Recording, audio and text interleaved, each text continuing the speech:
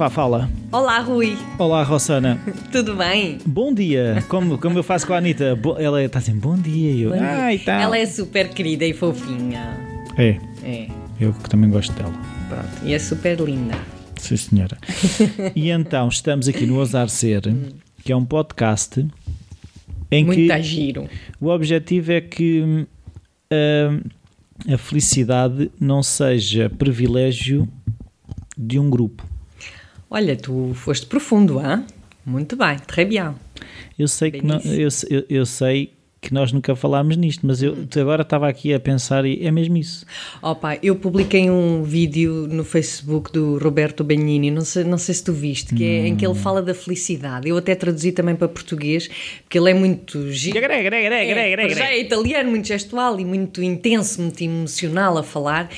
E ele diz uma coisa muito gira, que é: a felicidade foi-nos dada a todos nós quando éramos pequeninos.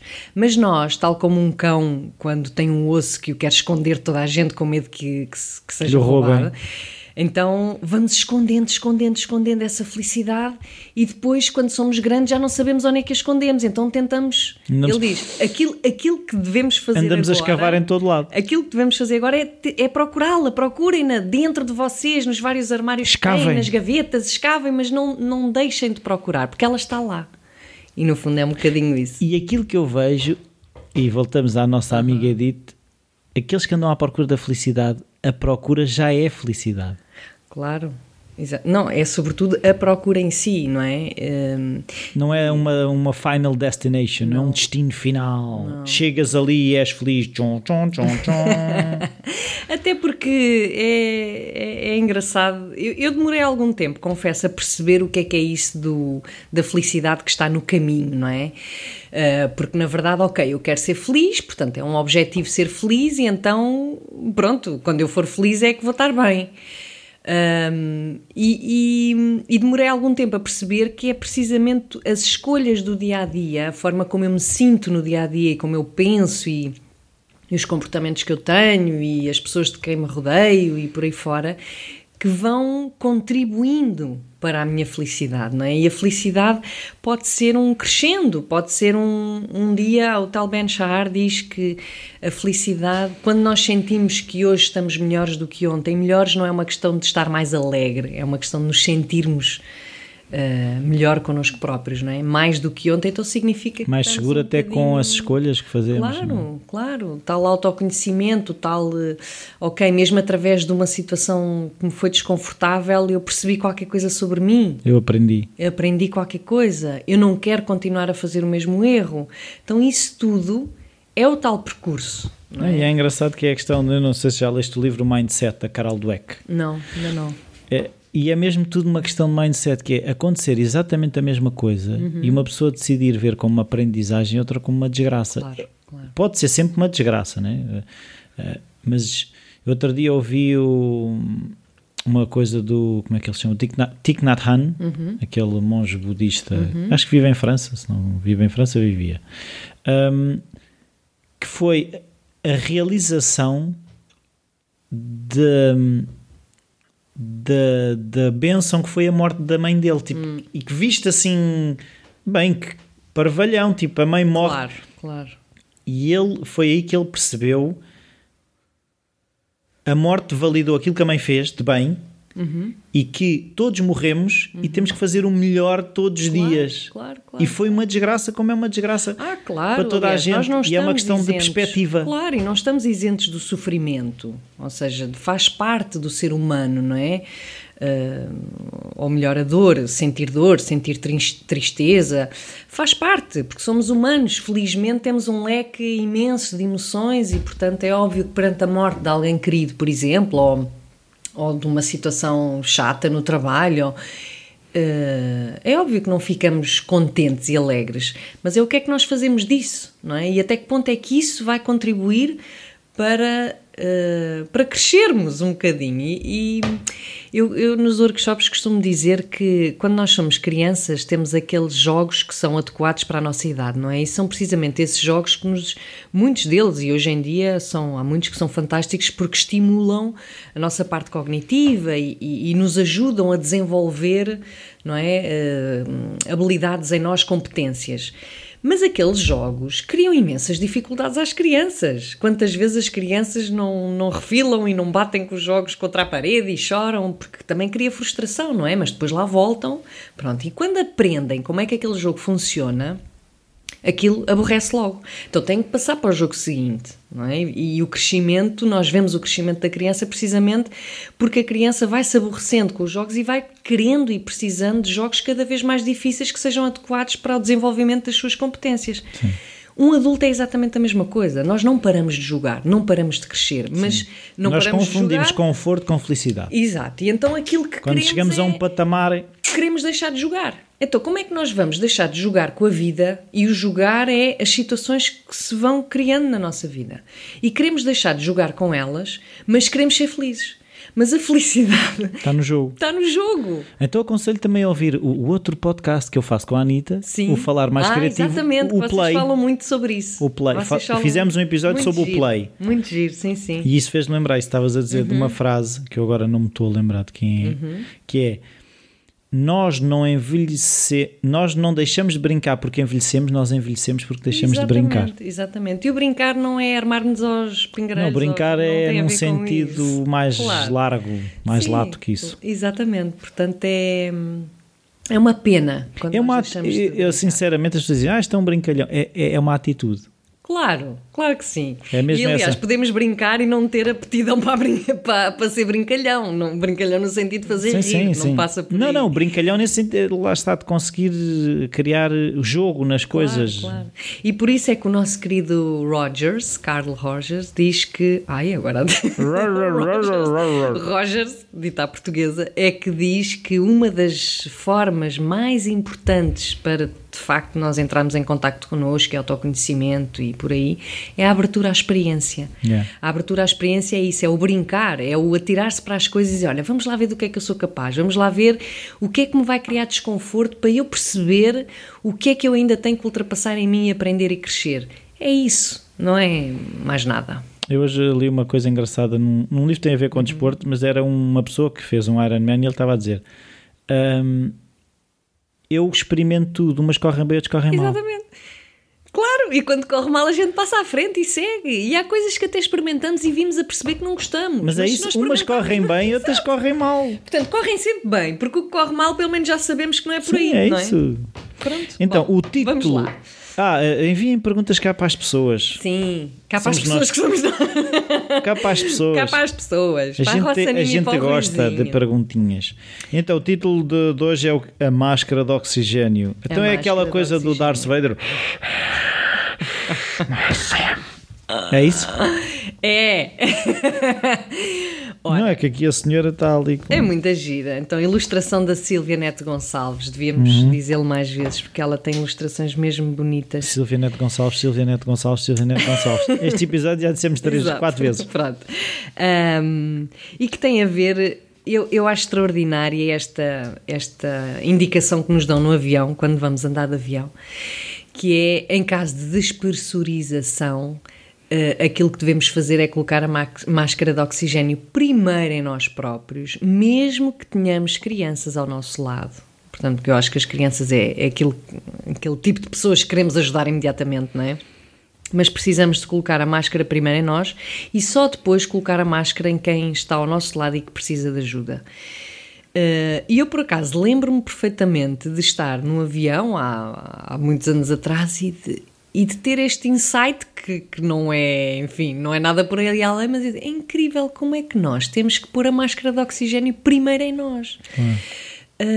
Isto também é um paralelo com a vida cá fora, ou seja, nós passamos a vida porque assim fomos ensinados e também porque herdámos da nossa cultura judaico-cristã e por aí fora, que temos que agradar os outros. Não podemos ser mal educados, desde pequeninos, não podemos ser egoístas. Não podemos, ser egoístas. Temos que satisfazer as necessidades da mamãe, do papá, dos avós, dos coleguinhas e dos professores. Se não fizeres isto, o papá fica muito triste. Pois é, e à conta disso, de ouvir isso tantas vezes, nós vamos cada vez mais abafando a nossa verdadeira natureza. É óbvio que precisamos de regras, caramba, vivemos numa sociedade e, portanto, não estou a pôr isso em causa. Não é agora a anarquia completa e cada um é como é e toca andar, não é por aí.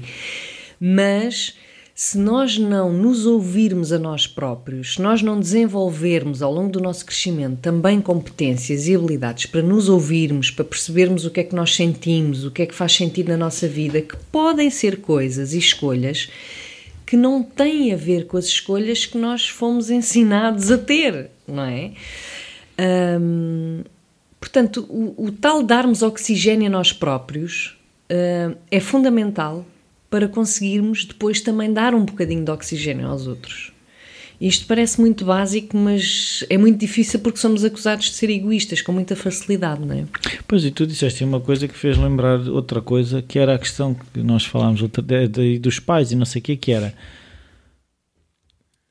A questão de, para sermos aceitos, deixamos de nos aceitar. Isto é uma estupidez. É, porque depois acabamos por não aceitar nada, na verdade. Porque às tantas, porque depois estamos sempre a culpabilizar os outros porque nós fizemos tudo o que eles queriam e eles não estão felizes e nós já não estamos felizes porque já não fazemos nada do que queremos. É que nunca vai servir, é uma coisa, é mesmo paradoxal, mas ok, eu vou sacrificar a minha vida então, em prol do outro.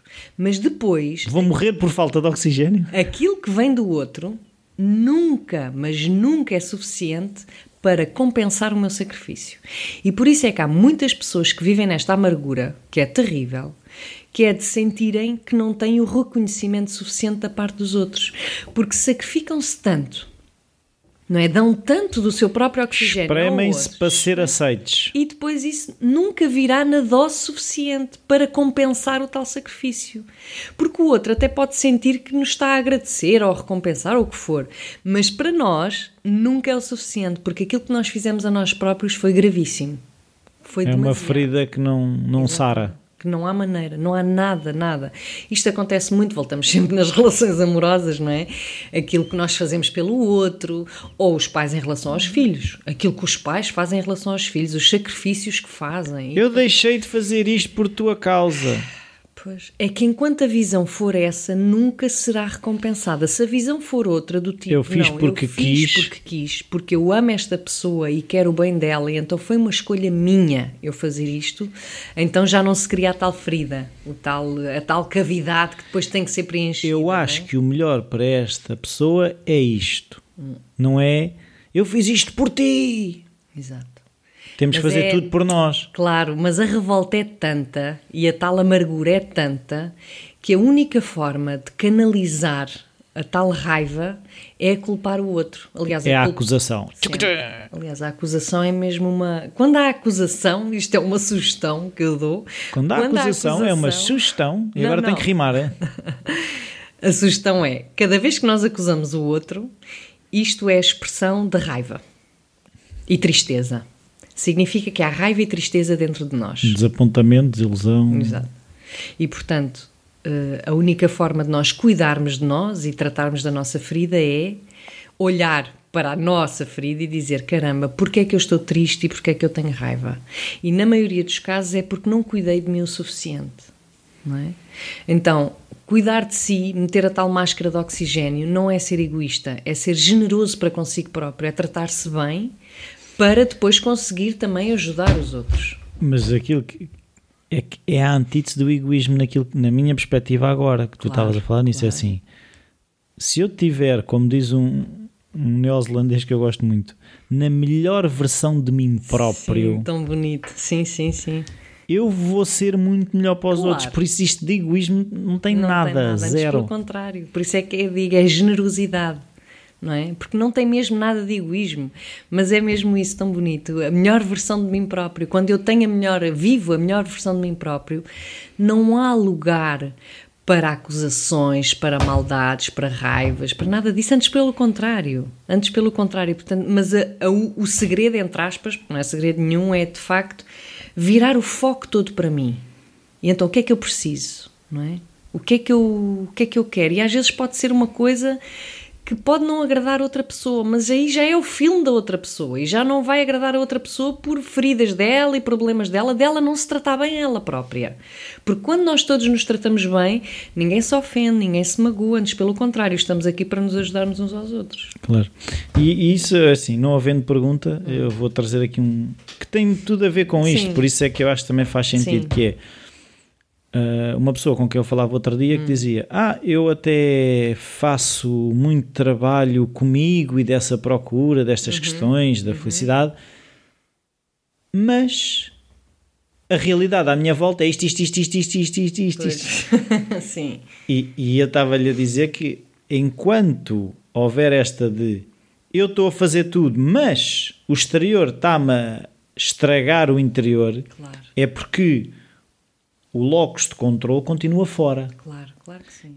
E é difícil mudar os outros. Ou seja, se há alguém que nós conseguimos mudar, seremos nós. Claro. E mesmo assim não é muito. Porque no fundo... Não, sim, porque isso não é outra... fácil, claro. E não é muito, porque eu vou-te explicar o que é que eu estou a dizer, que é uma conversa que nós tivemos outro dia relativamente à criatividade. Que é, mais do que pôr, é tirar. Sim. Pronto. De nós próprios. Pronto, sim. aí é que está, porque mesmo o que nós temos a fazer, nós não temos muito para mudar. Nós temos muito é para tirar da frente. Descascar. Para descascar, porque já lá está. Sim, e a criatividade é exatamente a mesma coisa. Ela está lá para fluir. Tens é que sair da frente. Claro. E tu, o melhor de ti está lá para dar aos outros. Tens é que sair da frente. E as barreiras de se não fizeres isto, não és bom filho, ou se não fizeres isto, não és bom pai, ou se não fizeres isto, não és bom marido. Isto são coisas que são películas que te vão pondo à frente do melhor de ti. Sim. E há receio muitas vezes do melhor de ti não ser aceite. Quando o melhor de ti, se não for aceito, é porque não tinha que ser aceito. Sim, mas o ser aceite, ou seja, quando nós vivemos o melhor de nós vivemos numa alegria tão grande, alegria interior. Chateia aos outros. Não, que nem sequer nos incomoda se os outros aceitam ou não. Sim. Ou seja, não... porque o mundo não nos incomoda porque nem sequer vemos isso. O mundo não gira à tua volta. Não é o mundo. Sim, o mundo não gira à nossa volta, mas o mundo é o reflexo, quando tu dizias da pessoa com quem tu tiveste, que sim, eu estou a fazer um percurso interior, mas o mundo à minha volta vem contra mim, de certa maneira, não é? Mas o mundo reflete aquilo que nós somos. E então, se nós estamos no melhor de nós próprios, há certas coisas que nós não vemos, porque já não estamos nem aí. Noutra coisa. Estamos focados noutra coisa. Então, não vivemos tanto, ou não focamos tanto a nossa atenção nesse medo de que os outros não nos aceitem, de que os outros não gostem de nós, de que não somos vistos, porque nós estamos a ser vistos e aceitos por nós próprios. E então perdemos todos, não digo todos, porque somos humanos, não é? Mas esses medos e vergonhas e... Então é uma autoconsciência profunda. Claro, sim. Quanto mais... É que quando nós gostamos de nós, é como se fosse um outro eu, não é? Em que, tu és tão giro... que aquele gajo é um ganda estúpido e não te achar piada, mas não faz mal. Não, uma ferramenta que eu uso bastante é... pode parecer que estou a desculpar as outras pessoas, mas quando alguma pessoa é assim um bocado mais ríspida para mim, aquilo que eu tento, nem sempre consigo fazer é... ela deve ter lá as suas cenas. Claro, e tem, certeza. Deve ter lá as suas cenas... Há uma parte que tem a ver comigo, mas se calhar a maior parte daquilo que saiu não tem a ver comigo. Posso estar, como é que eu ia dizer? Como eu dizia outro dia a um amigo meu, é assim, eu posso estar a viver num mundo de ilusão, mas é um mundo que me faz viver melhor. I don't give a damn, estás a perceber? Sim. E posso-me estar a iludir, mas... Não, mas não é iludir. Eu acho que é exatamente o contrário. Que é a pessoa estar cada vez mais em contacto com a própria realidade interna, interior, não é? Que não é, portanto, estar sempre focado nos outros, no que é que os outros pensam, dizem, etc. E é verdade que nós todos nos influenciamos uns aos outros, estamos em relação e, portanto, com certeza que uma pessoa reage de uma determinada maneira porque fomos nós que demos um estímulo, não é? Mas a reação da outra pessoa tem a ver com ela, exclusivamente com ela. Nós fomos um estímulo, porque o nosso mesmo estímulo perante outra pessoa poderia ter poderia provocar uma reação exatamente oposta. Portanto, e aí está a noção da responsabilidade e do locus de controle interno, que é, eu tenho plena responsabilidade sobre a forma como eu penso e eu sinto. É verdade que o estímulo é exterior, mas a minha forma de responder a isso tem a ver comigo, não tem a ver com a outra pessoa, não é? E o ter a ver comigo significa que a forma como eu vejo ainda o mundo é a forma como eu vou reagir. Portanto, se eu do outro lado vejo hostilidade, agressividade, inveja, o que for, eu vou reagir porque é isso que eu tenho dentro de mim, não é? Agora, se eu estou no melhor de mim próprio, é difícil que eu veja uma agressão da parte. É muito difícil. Vês dor do outro lado. Exatamente. Vejo mais a dor do que a agressão. Posso perceber que aquela pessoa está-me a agredir, mas porque, na verdade, aquilo está a sofrer lá dentro. E então isso é o que... Vais-lhe dar um abracinho. Claro. Vais fazer biodança com ela. Não, mas não digo que me ponha logo ali no bailarico.